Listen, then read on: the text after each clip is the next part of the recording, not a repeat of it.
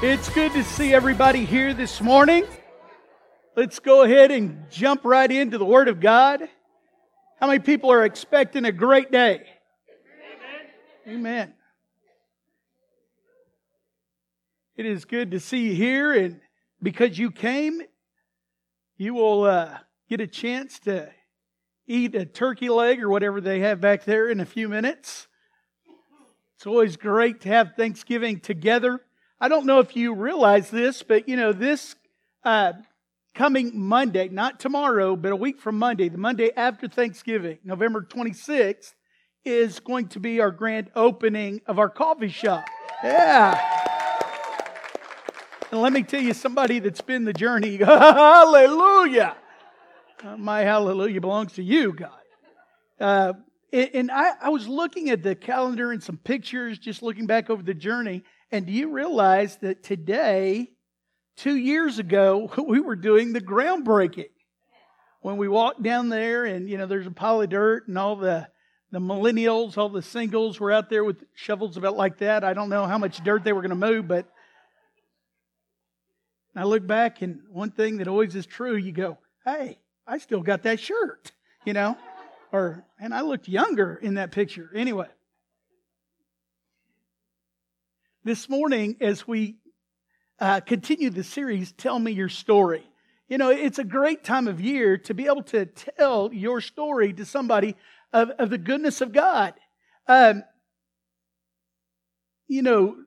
couple of weeks ago, a friend of mine came in and I was talking to someone just outside my office at this door, and I had the door open and I was saying goodbye to the person that had just been meeting with me. And a guy came up and he was waiting until I was done. And I thought, who is this guy that's kind of, walked in? And I'm thinking, well, what's up? And so I said goodbye to this guy. I turned and I went, ah! Have you ever done that to somebody that you hadn't seen in over a lot of years? This guy went to my high school. And he had moved away, but we had grown up together, and his name was Ricky Diaz. And Ricky was probably my best friend in junior high, really in late elementary school and junior high and high school. And he played football with me, and he looked a lot older than I did, I'm telling you that.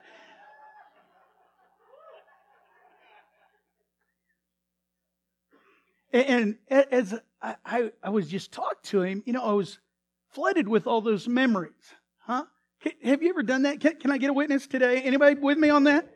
Now let me tell you, Ricky Diaz meant a lot to me because Ricky was he was the toughest kid in school. And it was 6th grade that my mother, in the church that we grew up in, she would go door to door and invite families, children, to ride the church bus to church.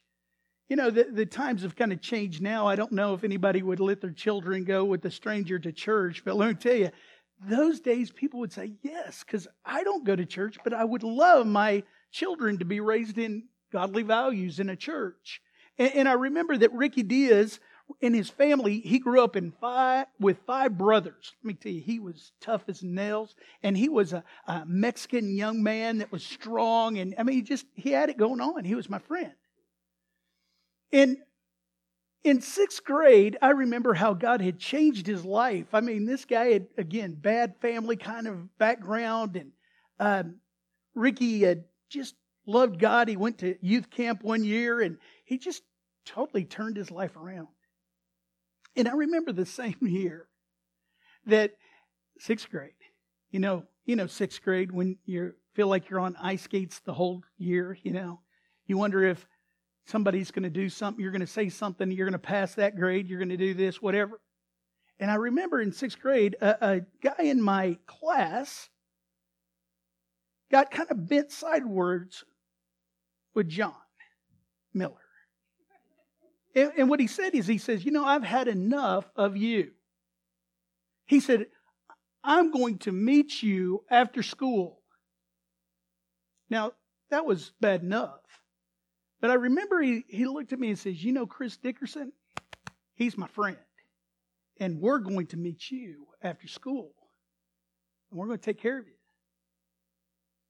Now, Chris Dickerson was probably one of the most toughest kids in the whole school, and everybody knew it. He's a big guy. He could handle himself. He kind of had a cocky kind of attitude.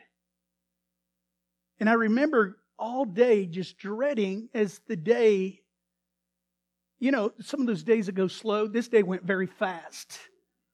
And we're approaching the last hour, and I'm thinking, man, I don't want to show up, but I'm not going to be a coward. And anybody ever been in a spot, maybe in a relationship or maybe at a job, or anybody beside me? Now listen to this.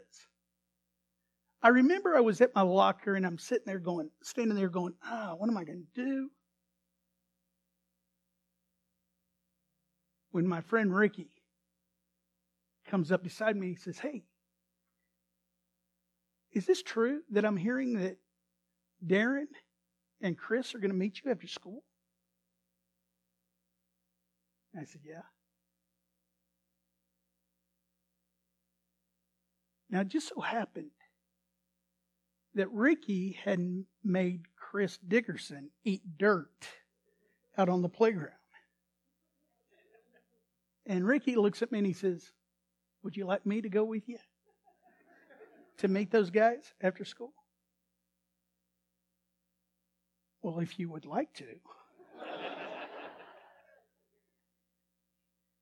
He said, I'll do it. We showed up after school, and it just so happened Darren and Chris weren't there. End of the story.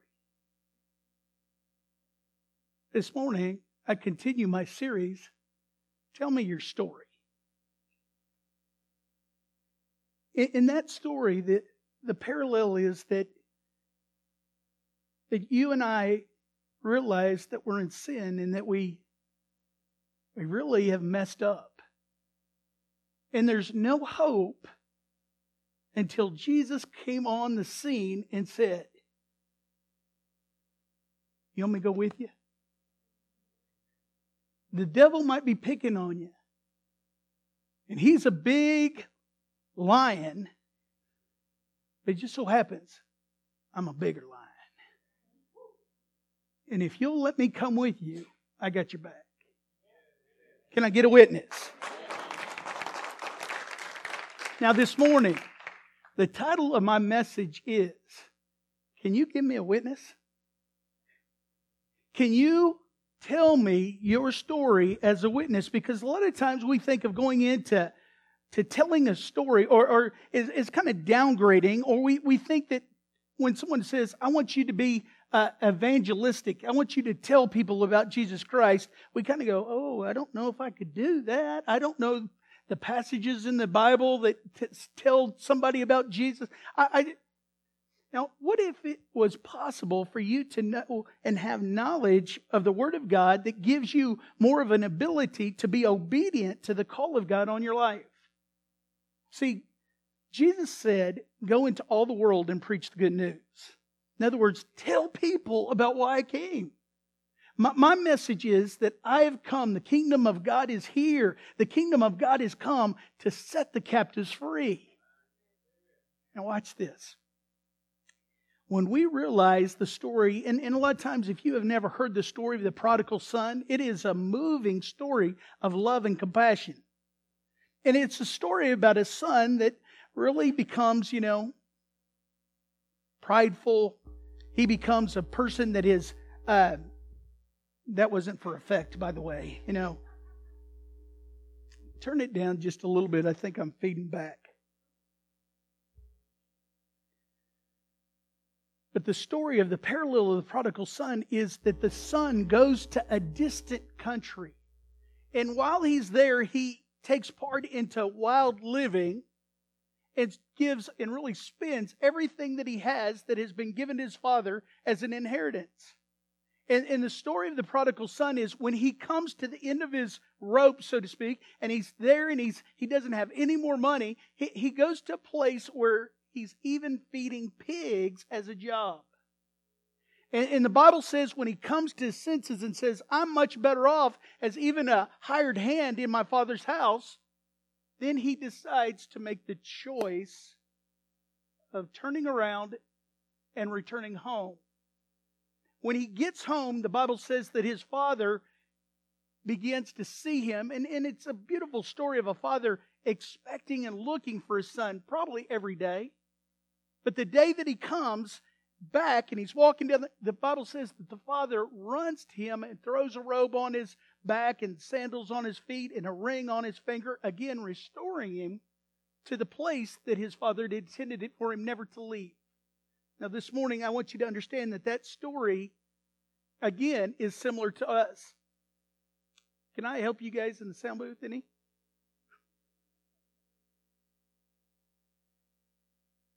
Is it this one? Can I kick it over or something?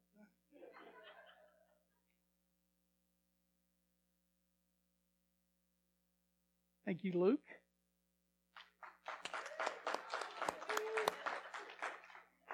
Me and Ricky Diaz are going to see you in the sound booth after church. All right. But the prodigal son story, the thing is that in the story, the older son becomes jealous that the father's love was so much towards the younger brother. But realized that the whole premise of the older brother and all the inheritance now is his, really was a story that the older brother should have went looking for the younger son that had left the house. Now, this morning, Jesus, our older brother, came to earth to seek and to save us that was lost. This morning, realizing that the last series that we were in was design or destiny by design, that God has a plan for us. And each one of us have a purpose in that plan of how we're seeing things happen and how our purpose lines up with the will of God for our lives. In this series, we talked about the first week is what is in your hand and just the thing of Moses having the staff and guiding the people out of slavery. And a lot of times what we have in our hand is our story that sometimes we downplay as no big deal. That God can use what we put into His hand. Last week, Gwen did a great job and she preached on several passages. But the one passage that she kind of camped out on was the story of the 10 lepers that had, of course, leprosy, but Jesus had healed them all. But out of the 10, only one returned to say thank you. And she talked about having a thankful heart gives you the ability to tell people of the goodness of God, telling your story. Sometimes we get in a place where we take, again, what we've been able to see God do in our life as for granted. Or it just was a coincidence after time elapsed. Well, nobody wants to hear that. But it's so important to have that attitude, as we talked about in the first hour this morning, the attitude of gratitude in our life. It enables us to tell the story of what God's done in our life. Now, this morning, I want you to see the difference between actually being an apologetic. That sounds like a big word, but really what it is trying to talk people into Christianity and why it is so important for them. But to be a witness is what Jesus has really asked us to be. Not an attorney, but a witness to be able just to tell our story. Now, let me give you an example. If you saw an accident, but we've used that before, but if you ever went to an event that you were a participant and not just a spectator, you could tell people the story, couldn't you? Let me tell you, if somebody came up to us today and they stood here and asked the question, how in the world did that little blonde-headed lady, Gwen Miller, ever marry that guy, John Miller? I could say, scoot out of the way. I could tell you the story. It happened like this. Once upon a time, and I could tell the story about how we met and how things went. We met, he got into the snowball fight and it was, See, there's no guessing. I was there. Somebody could say, well, that's not right. I could say, yeah, it was, because I was there. Everybody's tracking with me. See, I could respond if somebody asked me, tell me the story. I could say something like, it's none of your business. You hear people kind of react that way to their testimony of what God's done in their life. Really, it's none of your business. You could also respond to say, well, I'd like to tell you sometime, but I don't have time right now. And here's kind of the pious way. You don't really want to know. And if you heard the story, you wouldn't believe me. Or you could do this. Take a seat. Let me tell you my story. And begin to share what God has done in your life. Now this morning, I'm coming to the place of getting you to see what Jesus in His life here on this earth illustrates to us about telling our story. Now, every year around Christmas and on Christmas Eve is our candlelight service. We invite everybody. It's at 6 o'clock. It's only an hour long. And every year as I read this passage of Scripture, it's right before we light the candles.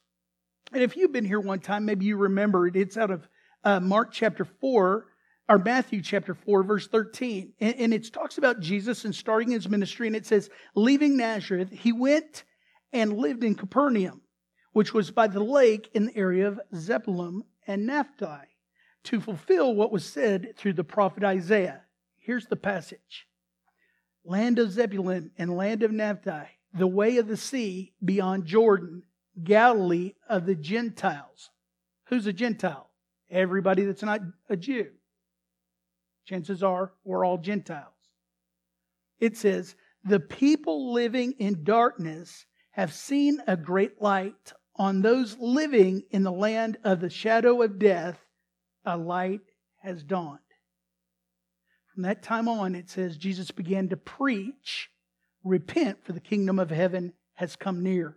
You could say from that time on, He began to preach. He began to say His message of why He was here and what God was able to do in their lives. This morning, I'm going to take you through kind of 2 chapters in the Bible and kind of explain, here's how Jesus is. Let me. You had thought I would have thought this through before now, but let's use these two. This is both sides of the Sea of Galilee. This is the Jewish side, and this is Decapolis.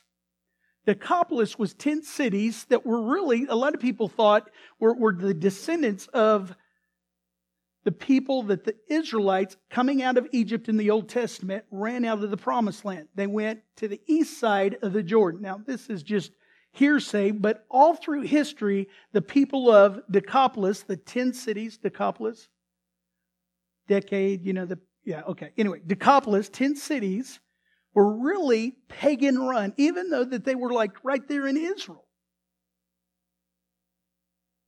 They were, you can go through history and you can find out that when the Roman Empire came in, that Decapolis kind of celebrated because they thought that they were under really all this strict legalism of the Pharisees in the synagogue.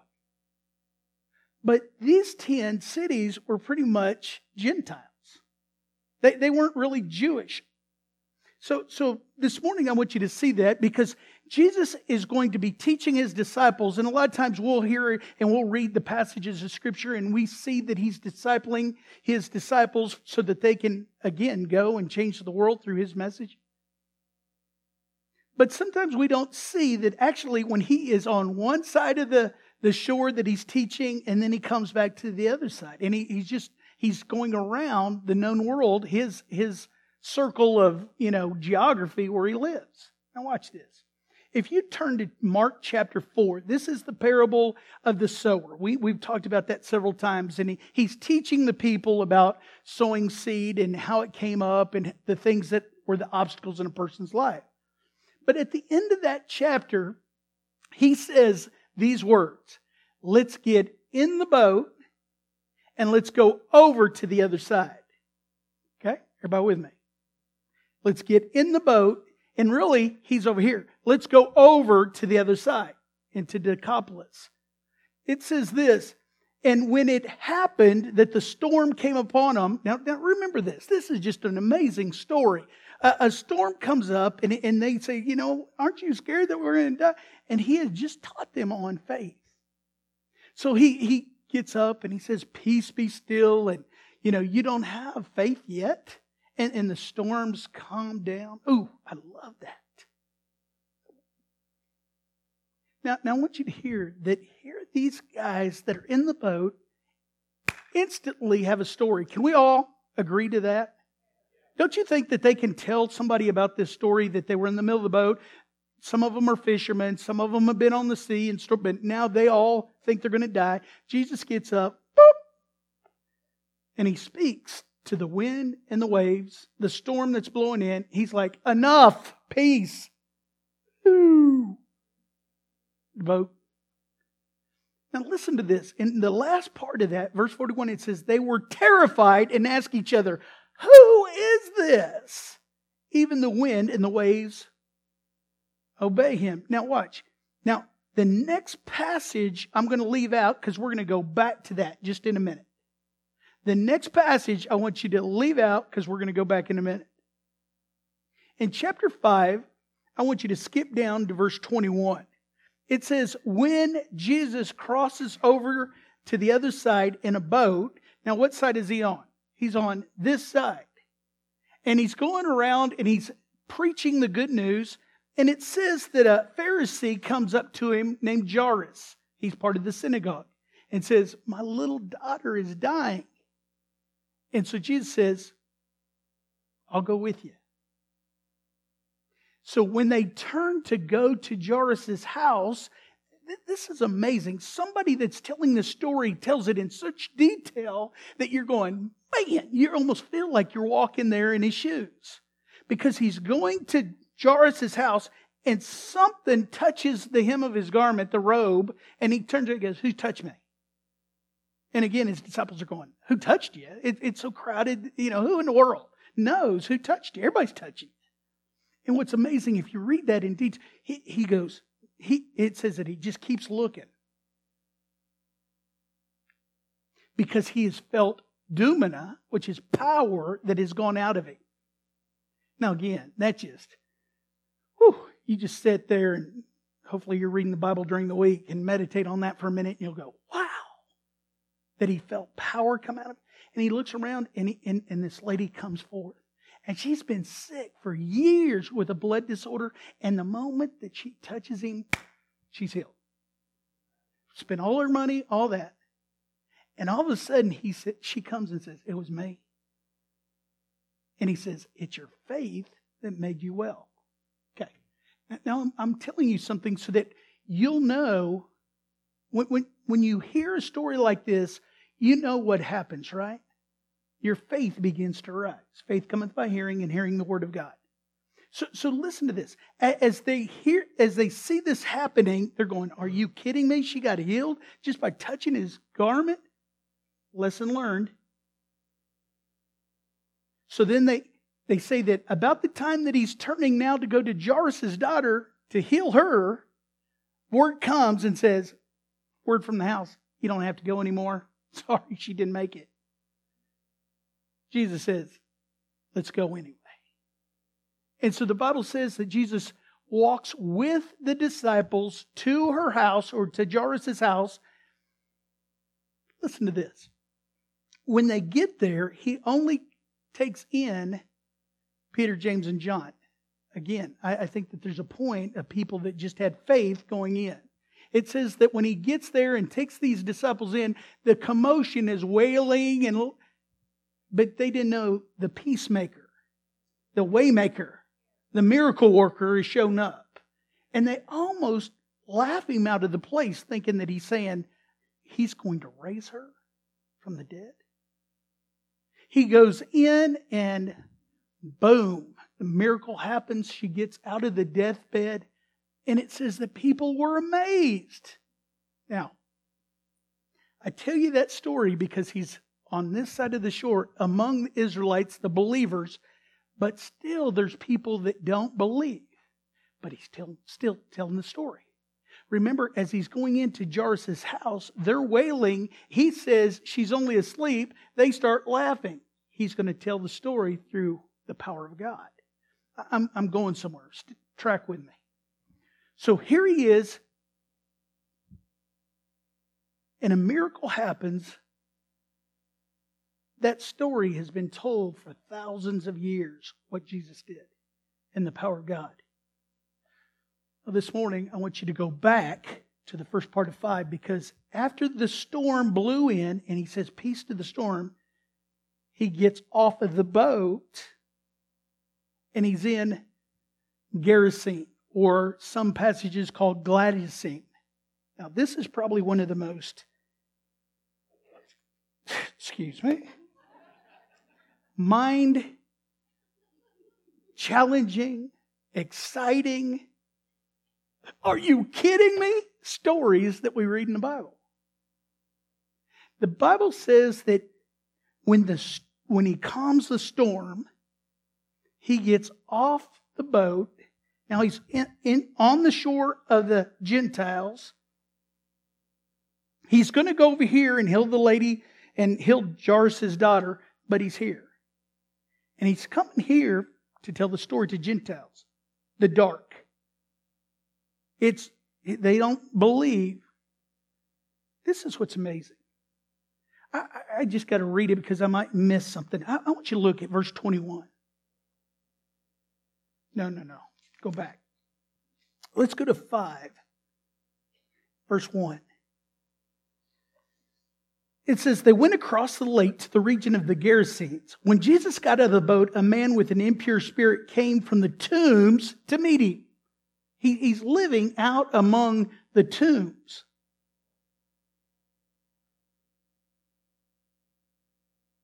Can you imagine if this was a movie, the music playing?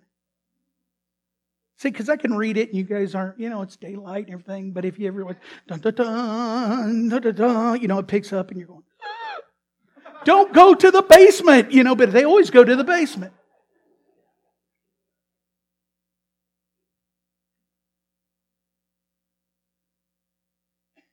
A man with an impure, he was demon possessed. An impure spirit came from the tombs to meet him. The man lived in the tombs, and no one could bind him anymore, not even with a chain. This guy was demon possessed. For he had often been chained hand and foot, but he tore the chains apart and broke the irons on his feet. No one was strong enough to subdue him. Do you understand that the enemy had beaten this guy senseless? He's living in the tombs. Nobody can even tie him up with a chain. Night and day among the tombs and in the hills, he would cry out and cut himself with stones. Can you imagine the gruesome sound it would be? If you've ever heard a coyote out in the, that's kind of cool, but I don't want to go out there. But can you imagine a demon-possessed man that's yelling and cutting himself? Hey, honey, you want to take a night walk? I don't think so. When he saw Jesus from a distance, this is a story that somebody is telling us. And his name is Mark. It says, when he saw Jesus from a distance, he ran and fell on his knees in front of him. Now, get this. He is so terrifying that people are trying to tie him up. He isn't going to beg anybody for anything. He's the one that's having them beg. But in this situation, it says that he comes and falls on his knees in front of Jesus. He shouted at the top of his voice, "What do you want?" I don't know what he says, but he said, "What do you want with me, Jesus, Son of the Most High God?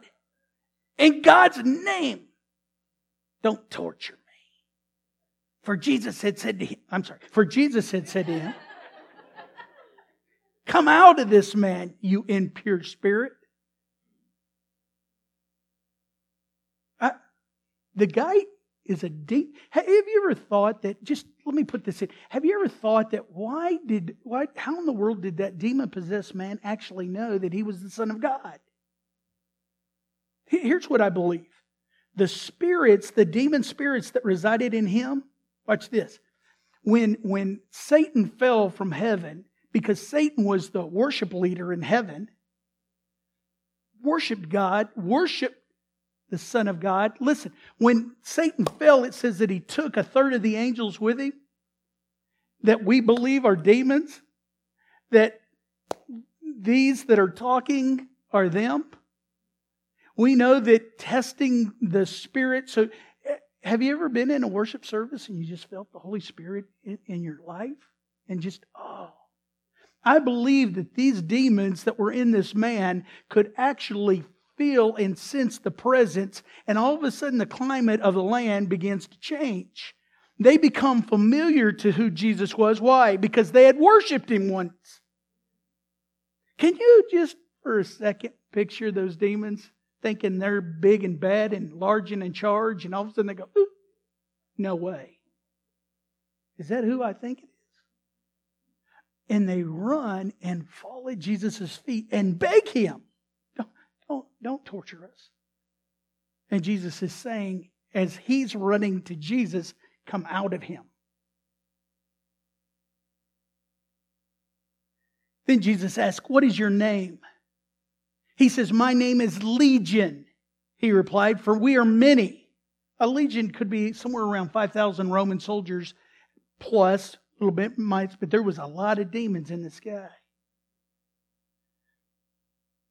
My name is Legion, he replied, for we are many. And he begged Jesus again and again to send them out. Do not send us out of the area. They loved Decapolis. This was pagan worship. This was do whatever you think is right. It don't matter. God's not in charge over here like He is over there.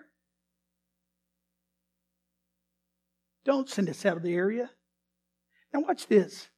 A large herd of pigs was feeding on the nearby hillside. The demons begged Jesus, send us among the pigs. Allow us to go into them. Jesus gave them permission, and the impure spirit came out and went into the pigs.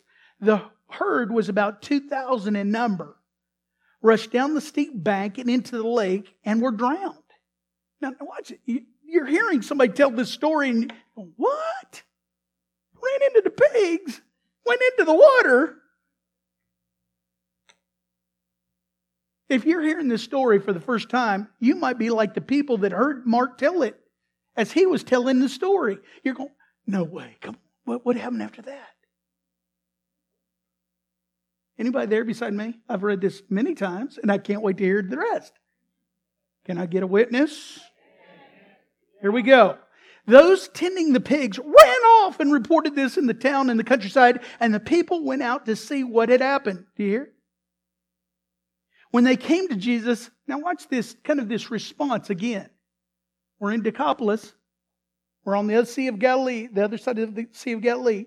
And it says that when they saw the man who had been possessed by the legion of demons sitting there. First point, sitting there. He wasn't running around screaming. Sitting there, dressed and in his right mind. They were afraid. Now remember this. When somebody that has had a life change, the first response is we expect somebody to go, hallelujah, amen, amen. What do you want? What do I need to do? You want me to be baptized? You got something water? Let's go. Why is that? Realize that people that are not serving God, their first response is that they're afraid. Now watch this. Listen to this.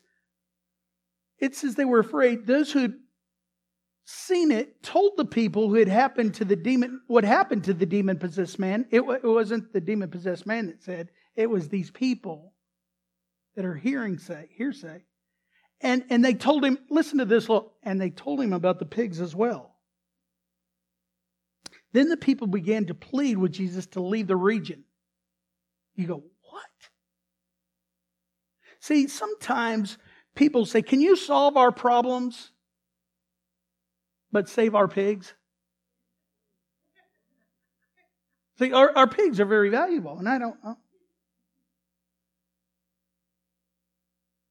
Now here's what I want you to catch. Among all those things, it says, as Jesus was getting into the boat, so Jesus is getting in the boat and he's about ready to go over to the other side to heal the lady with the blood disorder and heal Jairus, raise her from the dead.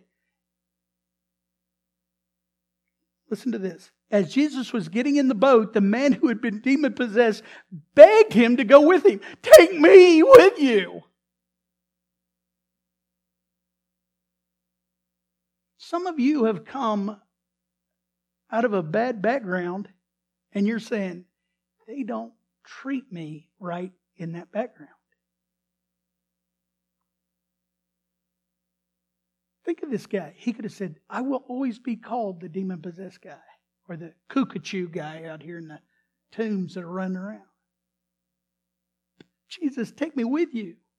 But here's something that's golden. Jesus did not let him, but said, go home to your own people and tell them how much the Lord has done for you and how he had mercy on you. So the man went away, began to tell in the Decapolis how much Jesus had done for him, and all the people were amazed. Now, he goes over, preaches the good news, and then he gets in the boat and he goes back. This is another story of him coming to Decapolis, and in verse 31 it says, then Jesus left the vicinity of Tyre and went through Sodom, down the Sea of Galilee, and into the region of Decapolis. So he's back. What will it be like? Will it be perfect? Bunch of Gentiles that are still afraid of him, saying, go, get away. It says, there, some people brought to him a man who was deaf and could hardly talk, and they begged Jesus to place his hand on him. In another book, another gospel, it says there was a large crowds of people from Decapolis that would follow Jesus. We even think that in the Decapolis, there's a feeding of the 5,000, but there's also a feeding of 4,000, and that could have been in Decapolis. But it says this. After he took the blind man and the man that couldn't speak very good away from the crowd, Jesus put his fingers in the man's ears. Then he spit and touched the man's tongue. He looked up to heaven and said in a deep sigh, Ephphatha, which means be opened. And the man's ears were opened and his tongue was loosened and he began to speak plainly. Now watch this. It says Jesus commanded them not to tell anyone. I don't know why Jesus did this. I assume that he's saying, I don't want people just to go on the fanaticism of me being able to do miracles. It is proving his deity of God, but at the same time, he is here to save the lost. Not just, it's important, but not just to provide miracle after miracle. Salvation is for eternity. Now, Jesus commanded them not to tell anyone. Maybe he did it to say, let's see if you can. Because the Bible says, but the more he did that, the more they kept talking about it. Don't touch the wet paint. What, this paint? What, is there something? Is this paint wet? What is that? They told me not to say anything, but he touched him and he was healed. People were overwhelmed with amazement. He has done everything well, they said. He even makes the deaf hear and the mute to speak. Now, I'm going to wrap this up. I want you to know that in telling your story of giving a witness of what Jesus has done in your life has a ripple effect. See, people will hear about God or Jesus, and sometimes it becomes God because we feel like, but Jesus is specific with the face that it has come to earth and died on the cross for, and it becomes, slow down.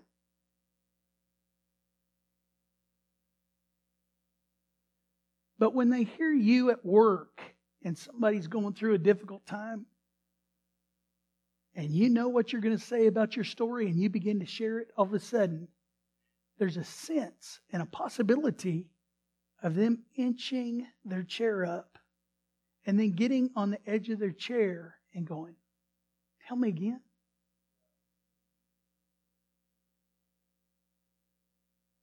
let me say this. In the 2 times that we know that it's actually called Decapolis, that we know that that is the inhabitants of the Gentiles, the inhabitants of darkness. And what I love is just in my opening story of Ricky Diaz and me and him taking my side, that's what Jesus came to do. He came to pierce the darkness in Decapolis where everybody was scared to go. It's a distant country. To preach the good news. And do you know that this is hearsay? I mean, this is just theologians maybe doing a little bit of assuming.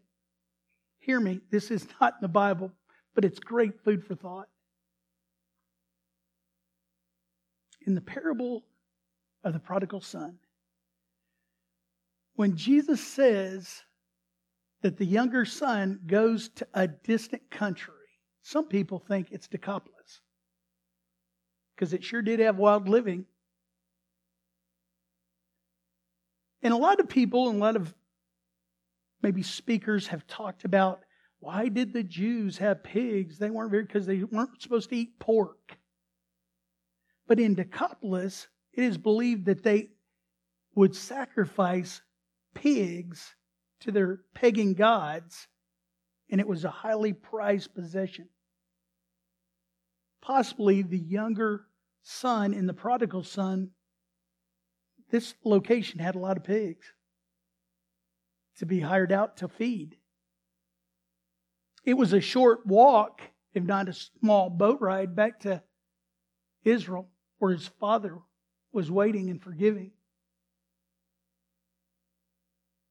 And when I read those stories, and I think about a loving Jesus, a loving Messiah that has come to seek and to save, He is the older brother in the story that comes to Decapolis to say, I'm going to tell you my story. It's good news. This morning, all of us have been given the grace of God. Now it's up to you if you receive it or not. It's a free gift.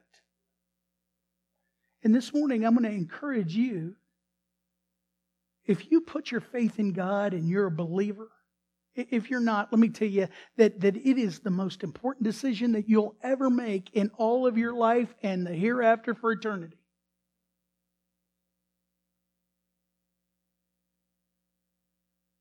But if you're a believer here today, I'm going to ask you to tell your story. The next step is I want it to be very practical so that you have an idea of what I'm talking about. I want to ask our ushers if they would begin to pass out the sheet of paper that I have. This is going to take very short time. And they're just going to give it to you, and I want to have you read it later. But really, it is a way of just kind of a template of how to begin processing your story. Like the first one is recall. Just begin to recall what God has done in your life. Then record it down. And then rehearse it. Yeah, rehearse it, practice it. Some of you don't realize, but I preach all my sermons before I preach them. I rehearse them. And I know that you're glad because of it. The person that is hearing your story is going to be glad that you know your story. And then release it. Begin to talk about it. Tell people your story. As they're passing those out, just in the last few minutes before we close the service, what we have done as a church is we have built and invested a lot for our church in a point of entry into the kingdom of God, in a called a coffee shop. Some of you don't realize the name is called Axiom Coffee. If you don't know what the word axiom means, here it is. A self-evident truth that needs no proof. Which means God. And as people in our church, people that are believers, sit in a building and begin to just share and love people and tell them their story. I believe, as God has led us to do this, we will see people come to know God for the first time in their life. Some of them will be prodigal sons and prodigal daughters that'll be going, this. They're young, so this is cool. Do you know that a few of the grid, the singles, were working last night on the coffee shop, and Heath has them, doing some things and training and stuff. And a young couple knocked on the door. And they said, "Are you open?" Says, "No, but come on in." So later I said, "Did you charge them, Heath?" They offered, but we didn't take their money. He said, and they the reason I know is because I'm at home and he's sending me a picture, and this young couple smiled. He says, they say they're going to be regular at our church. Now, are they, "Well, Pastor, I wish they would come to our church." They are coming to our church. See, sometimes we have to readjust our definition of church. Sometimes we even have to readjust. "Well, Pastor, I don't own a coffee shop." Who does? Do I? No. If you've invested into that coffee shop and you're a part of our church, you're a co-owner.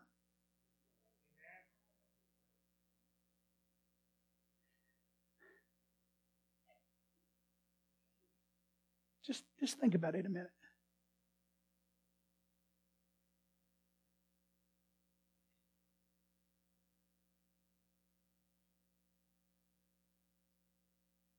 We live in a country that has a lot of churches. And if I said, "You own this church, you're part of this church. You own this church." What? There's something that goes off on the inside. "No, I don't own it."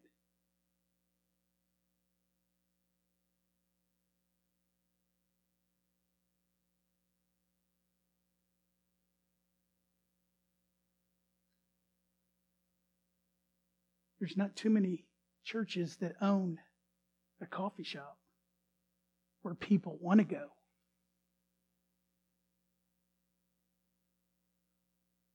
And you're co-owners with us. And the reason why we did that is not to serve a better cup of coffee or another cup of coffee. The point is to be able to share the love of God with people that need to hear the good news in Decapolis.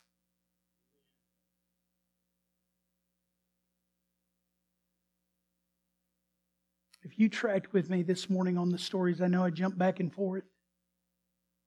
But you know that the storm arose as Jesus was going to Decapolis.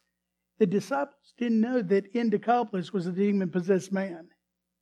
And maybe, just maybe, all of hell was breaking loose against Jesus, saying, "You're not coming over here." And Jesus said, "Oh, yes, I am. Peace be still." So this morning, I'm going to ask you to tell your story. And then I'm going to ask you a question. Can I get a witness? Amen. Let's pray. Father, you are such a loving God.